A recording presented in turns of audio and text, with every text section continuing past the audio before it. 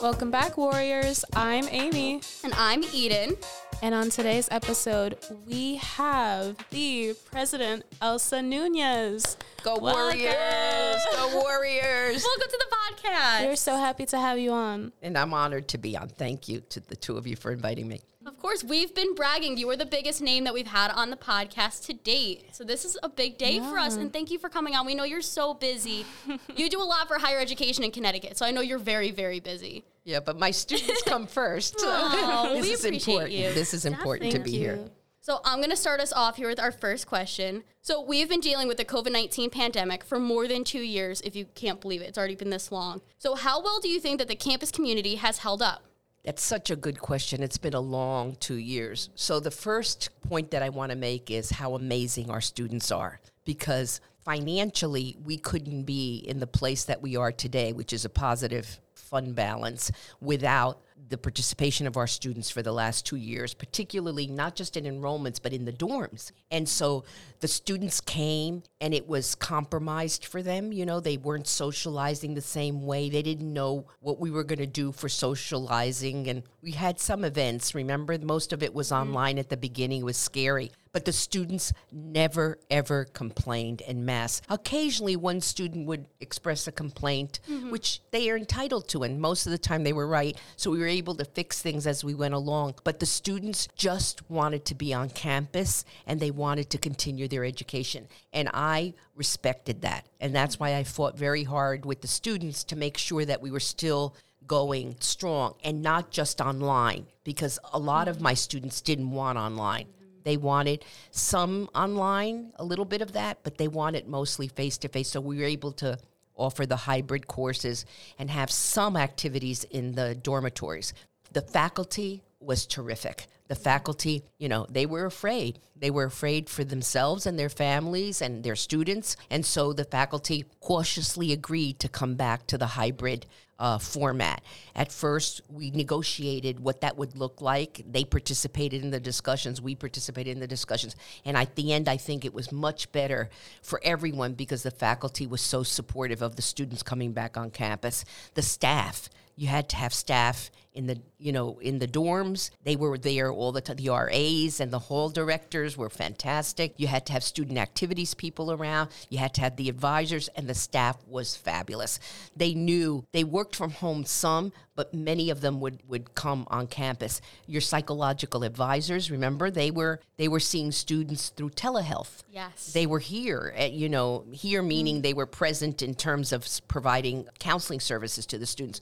So all I can say is that the last 2 years were so challenging. But if I didn't have the cooperation of the students, the faculty, and the staff, we would never have made it through these 2 years in the way that we did. And that means that the budget is good at this point. Yeah, I mean, I started my semester here fall 2021, and I did not experience the hybrid, functioning. Even in high school, I decided to stay home. I thought it was a lot easier on my mental health. But looking forward with these next few semesters and us not really knowing what's going to happen with COVID, what are your own predictions? Well, we have a lot of good ideas about the future. As of Monday, April 4th, no masks, no social distancing, no testing. It's all over. Now, there's always a threat that this new BA2 will come, and if that happens, if we have another epidemic type situation, we will then meet with the students, faculty, and staff and decide what to do at that point. But so far, we think that everybody's vaccinated who wants to be vaccinated, and they have their boosters. So it's safe enough to now pull off the masks, make sure that everybody participates till the end of the semester in a healthy way, a safe way. And then next semester is to be completely back to normal. So starting next week, you can socialize in the dorms like you used to. And if you never have done it, it's a lot of fun.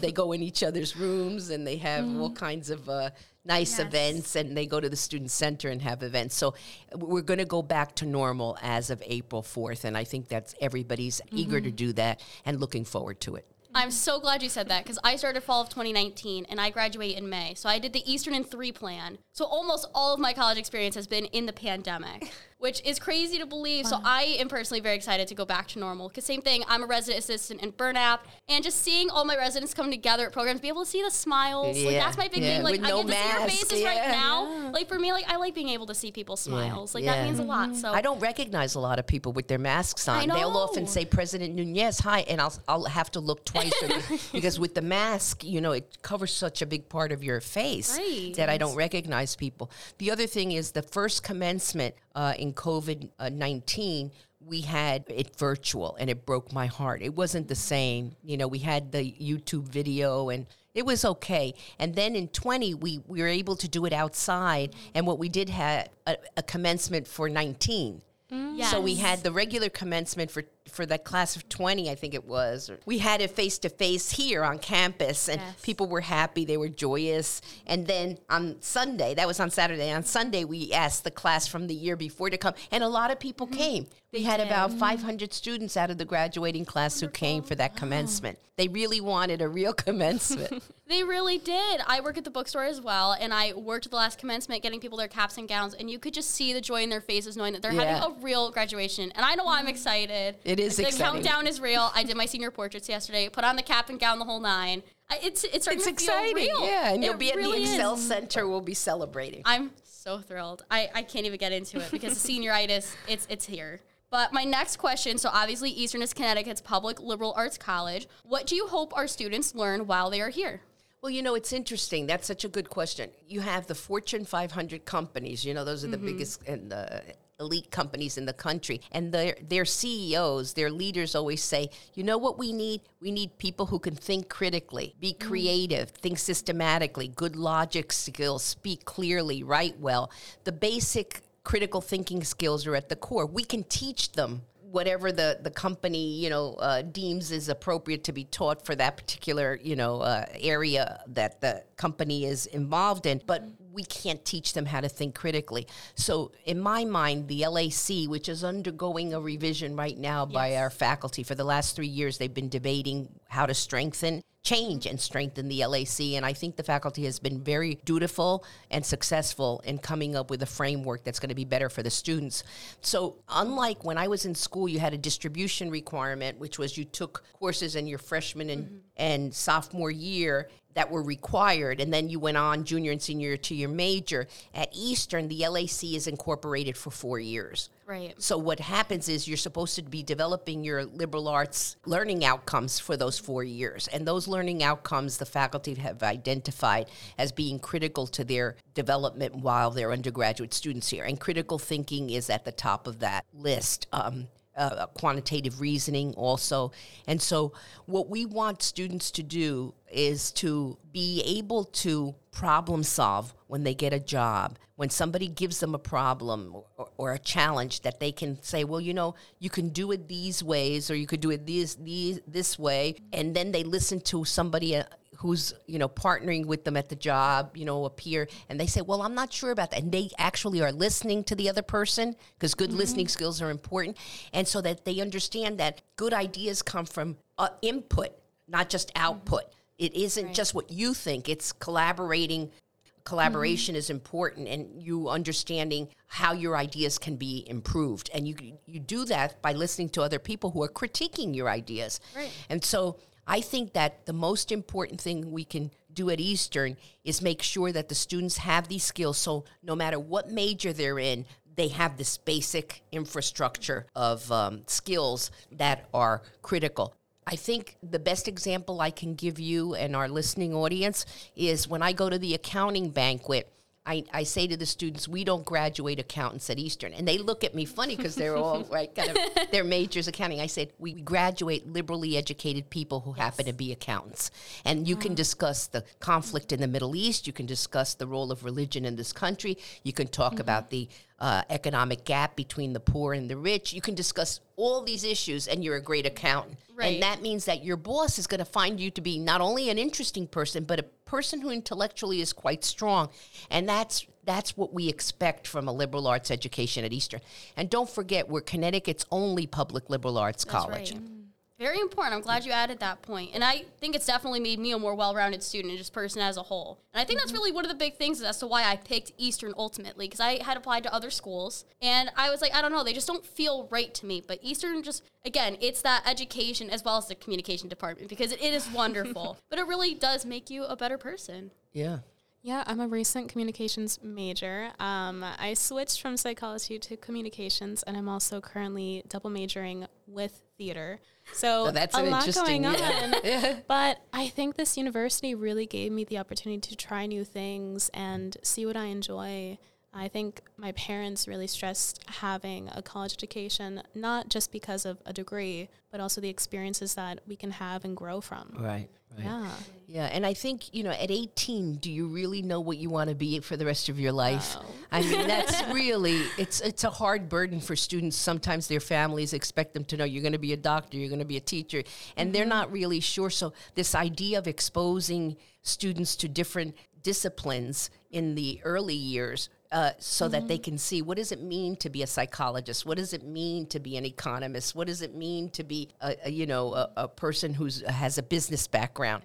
Because you may not want to be an accountant and sit behind a desk all the time. You think your parents may want you to be an accountant, but maybe you don't. So I think it is important to have that exposure, and then that you can test the waters and see what you're good at also, right? Yeah. Because all of us have gifts. And if we can connect your gifts to a major, that's a home run for us. Exactly. Now, this is my first time meeting you. And already hearing, what you're saying and just your energy, I can tell you're a very driven person. And I'm interested in knowing, what were your role models, or who are your role models currently? That's a very good question. I come from a Puerto Rican family who immigrated to this country, my father, for a job. There were no jobs in Puerto Rico. Puerto Rico had just been under Operation Bootstrap by the United States, and it was turning it from an agricultural society to an industrial society. My father came from a farming family, so that meant that the farming jobs were all going away. They were diminished, and these new jobs were being created. He had served in the American Army, so he knew a little bit of English, and he was scared that if he stayed in Puerto Rico, he would never be able to provide for his family. So he immigrated here by himself, and many, many years later, they lived in the town where I was born, called San Sebastian in Puerto Rico. And I was walking with my father. I think I may have been in my 40s, late 40s. And we were walking around the plaza, just taking a little stroll together. I'm the firstborn. So, I was very close to my father. And a man came running up to us and said, I have to tell you something. And he was a little manic, and I got scared. And I said, I wonder what he wants. And my father said, oh, it's Luis. And he came up and he said, I want to tell you something about your father. And I thought it was going to be like something horrible. And I got a little bit, like I said, a little bit frightened. And then he said, I lent 5 men $60 each to go to the United States, because he was wealthy in those days. Right. And the only man who paid me back was your father. Oh, wow. So my father, when he came to this country, he would send him $2, $5, whatever he could, until he paid the debt of $60. And it made me so proud of my father. And my father just stood there and smiled. He said, oh, Luis, you didn't have to tell her that. But so that's how my family came. We were poor. And my mother's mother was named Ramona. And there's a place in Puerto Rico, it doesn't exist today because there was no projects. You know what projects are, low-income housing. There was no low-income housing. And what people did in Puerto Rico, especially in San Juan, was they would go to a section called the mud flats where the ocean came in, but it was muddy, Okay. Yeah. And they would put stakes into that mud, and then on top of those stakes, they would build platforms. So it would go out just like a pier. Right? You know what a pier looks like. Well, they would build these piers, I'm going to call them piers for the podcast, out into the ocean. And people used to urinate and defecate into the ocean because there were no toilets, nothing. They were poor people. Right. And then each person would build like a room, maybe 3/4 of the room we're in now. So I would say something like 8 by 8. And you would put a little stove in the corner. You would put maybe your dishes in a little rack. And then there were mats that everybody slept, not beds, mats. And you would roll up the mats in the morning. So my grandmother, her husband left her with 8 children. So she lived in that hut with 8 children. My mother was one of them. So we used to visit my grandmother. And I always say that the best meals I've had in my life I had there because she would raise chickens. Yes. And she would make me fresh chicken soup. And then she would take the eggs and make white meringue and put sugar in it. Have you ever eaten stiff meringue, like on top of a lemon meringue pie? They're that delicious. meringue that's on top? Oh, I'm missing out. Yeah. So she would give us a big bowl of meringue for dessert, with the sugar, and we had this great chicken soup. And I came to realize that out of poverty, she made a wonderful meal, that she loved her family, and she was so resourceful, and she never complained about her condition. She only said, I want to be a good mother. I want my kids to have a better life than I have. And she would encourage them, to do that. And so my grandmother became my number one role model in my life. Because if you can come out of that and not be mad, angry, and bitter, you're a special person. And I think all of us face adversity, but not all of us come out of it saying, well, you know what? I survived it, and it is what it is, and I can have a good life. She saw the glass half full. And so I got that gift from her. Second role model that I had when I went to college, as I said, English was not my first language. I went to high school. I was a good high school student, but I didn't read all the books that my peers read. So when I went into English 100 at Montclair State University, which is it's a state university like Eastern is, and I heard the kids in my English class, my peers, talking about the readings, I wanted to go home. I wanted to cry. I said, I don't belong here. They sounded so intelligent and so well read, and they were connecting this great work of literature to this, or this poem to this writer to that. I couldn't do any of that. I mean, I had read, but I didn't have the sophisticated analysis that they could do. I didn't have that in my head. I didn't have the training. And so I got scared. And then the professor gave an assignment, and I got my assignment back. And to the listening audience, I'm holding up a piece of paper. You can't see it, but it was full of red marks.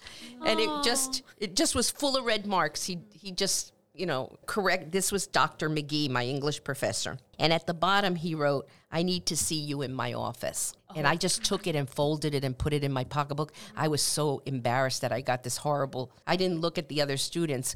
Professor McGee was a war veteran, and he was in a wheelchair. He was disabled. Okay. But he was a great scholar. So I went to his office. And he said, Elsa, you're going to come to my office every single time I have office hours. And I sat diagonally next to him. And he would be reading or writing, and he would tell me, correct your paper. So I would be correcting it. And he said, and if you have a question, you can ask me. But I would write, and then I would ask him. He would answer it, and then I would write. And then he would read what I wrote, and then he said, not good enough, write it again. And I did that for an entire semester. And I ended up with a B, which I think is such an honorable grade. I worked so hard for that B, but he was so kind to me. So kind. He could have said, listen, madame, you don't have it.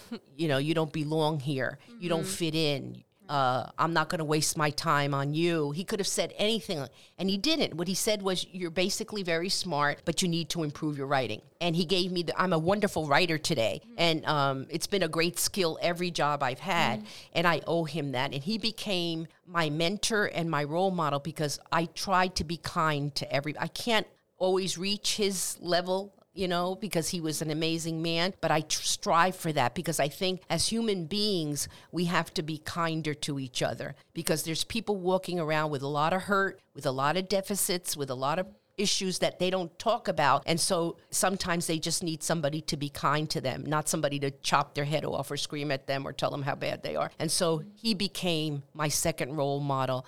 And what I regret is I never went back to tell him how much I loved him and how much he did for me. And by the time I grew up and matured, and I said I should go, he had passed away. But I wish I had said to him, what you did for me, he transformed my life. I want to thank you for sharing that. That was beautiful. It's very touching, especially for your first role model, both of my parents coming from Puerto Rico, coming here at very young ages.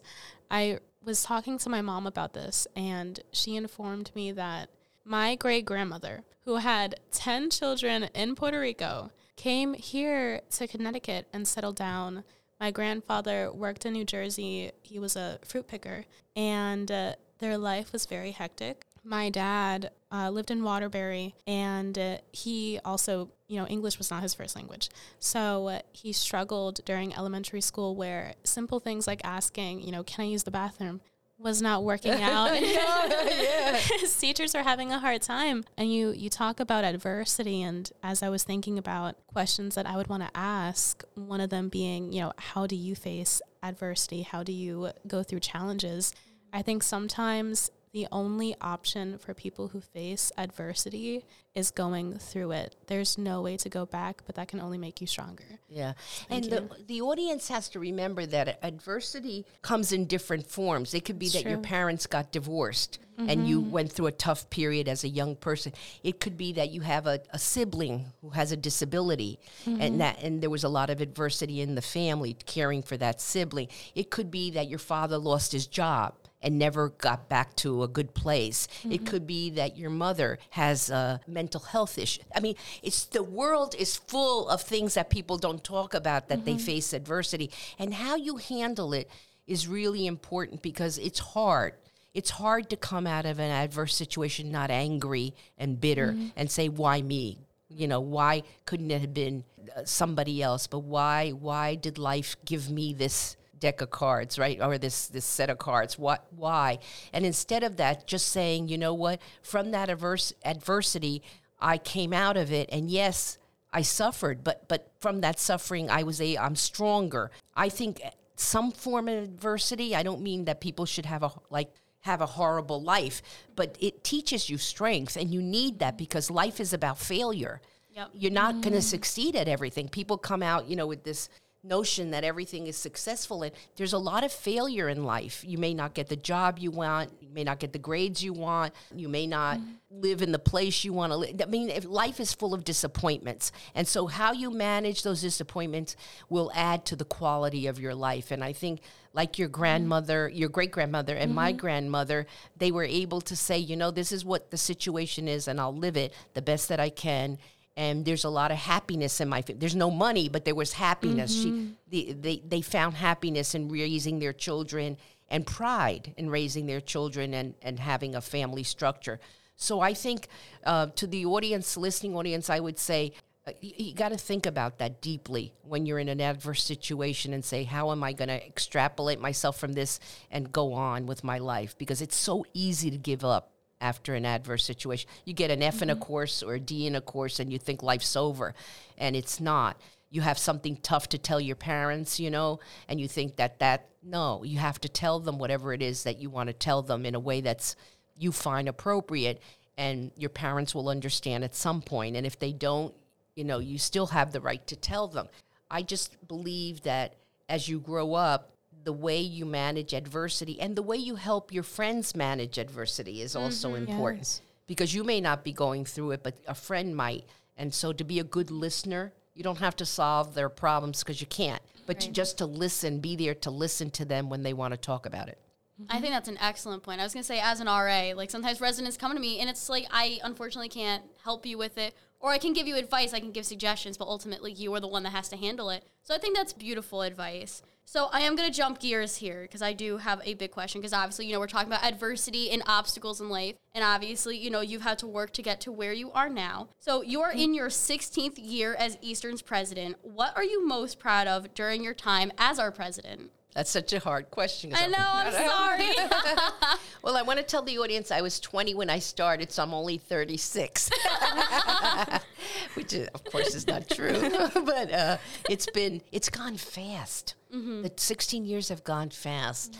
And, when there's something called the American Council on Education in Washington. It's a nonprofit. And they basically offer training for future college presidents. So I took that training when I was in my late 30s. And I was a faculty member. I taught English, and they wanted to know if some faculty members had an interest in administration. So you would go through that training for a year, and sometimes you did at the end say, I want to be an administrator, and sometimes you said, no, I don't want to be it. I want to stay faculty. And I decided I wanted to be an administrator.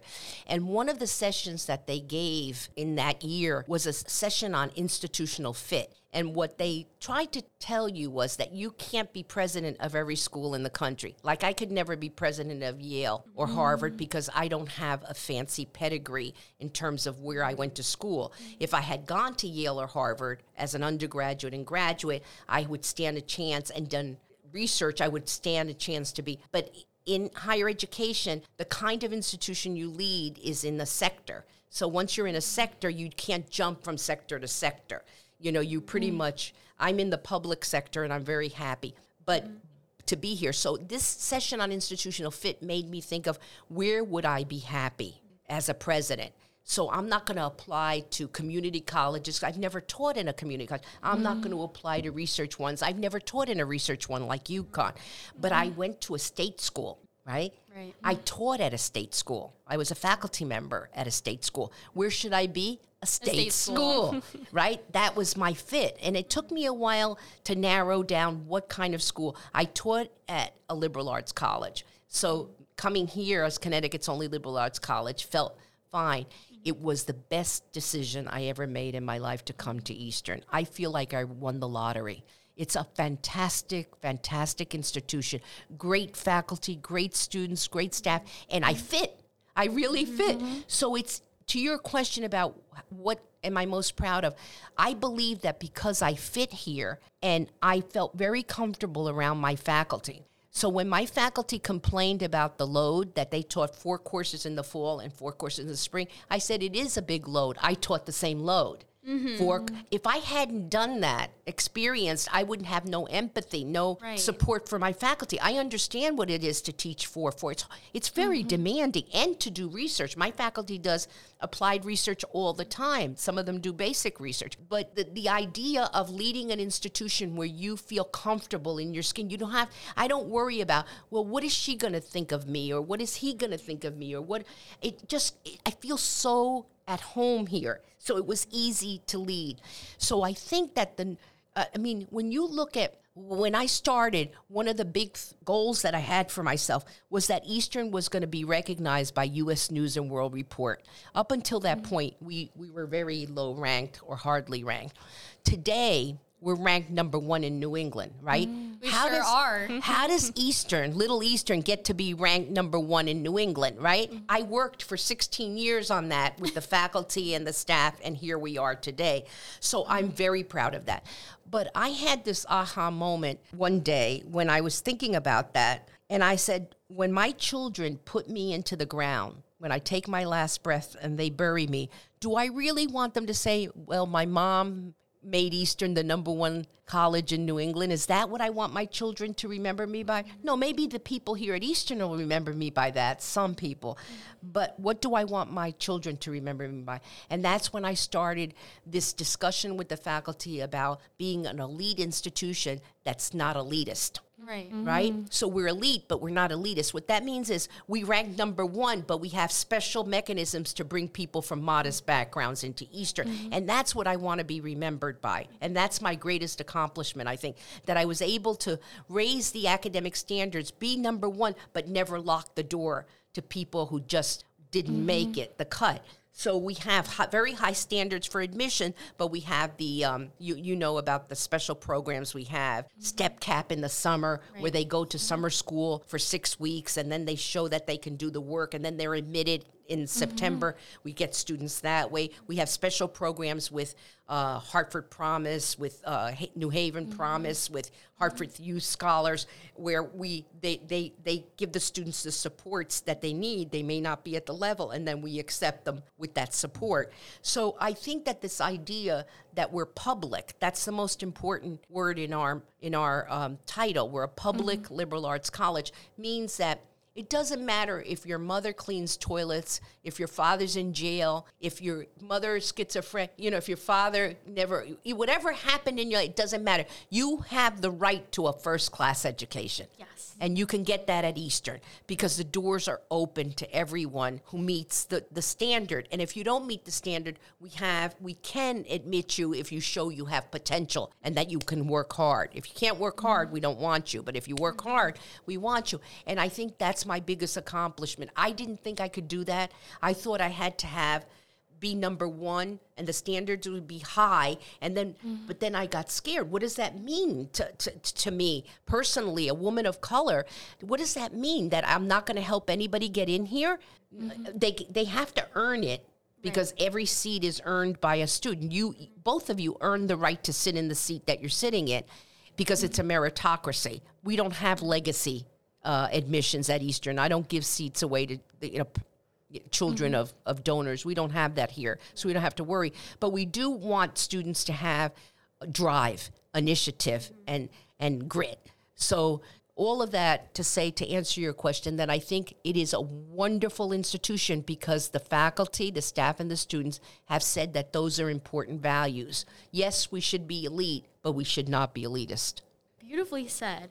So I did have a little closing comment. I think when Eden and I were reflecting on our questions, and last episode we had mentioned that you are the first Latina president here at Eastern, and that is a very big deal. However, I had a moment to myself reflecting and figuring out what questions I would want to ask you, how I could highlight that in my own way. And I realized you are not just exceptional because you are the exception. You are exceptional for what you bring to the table, for the fact that you are opening these doors. I mean, I always look at the people who came before me, my parents, their parents, so on and so forth.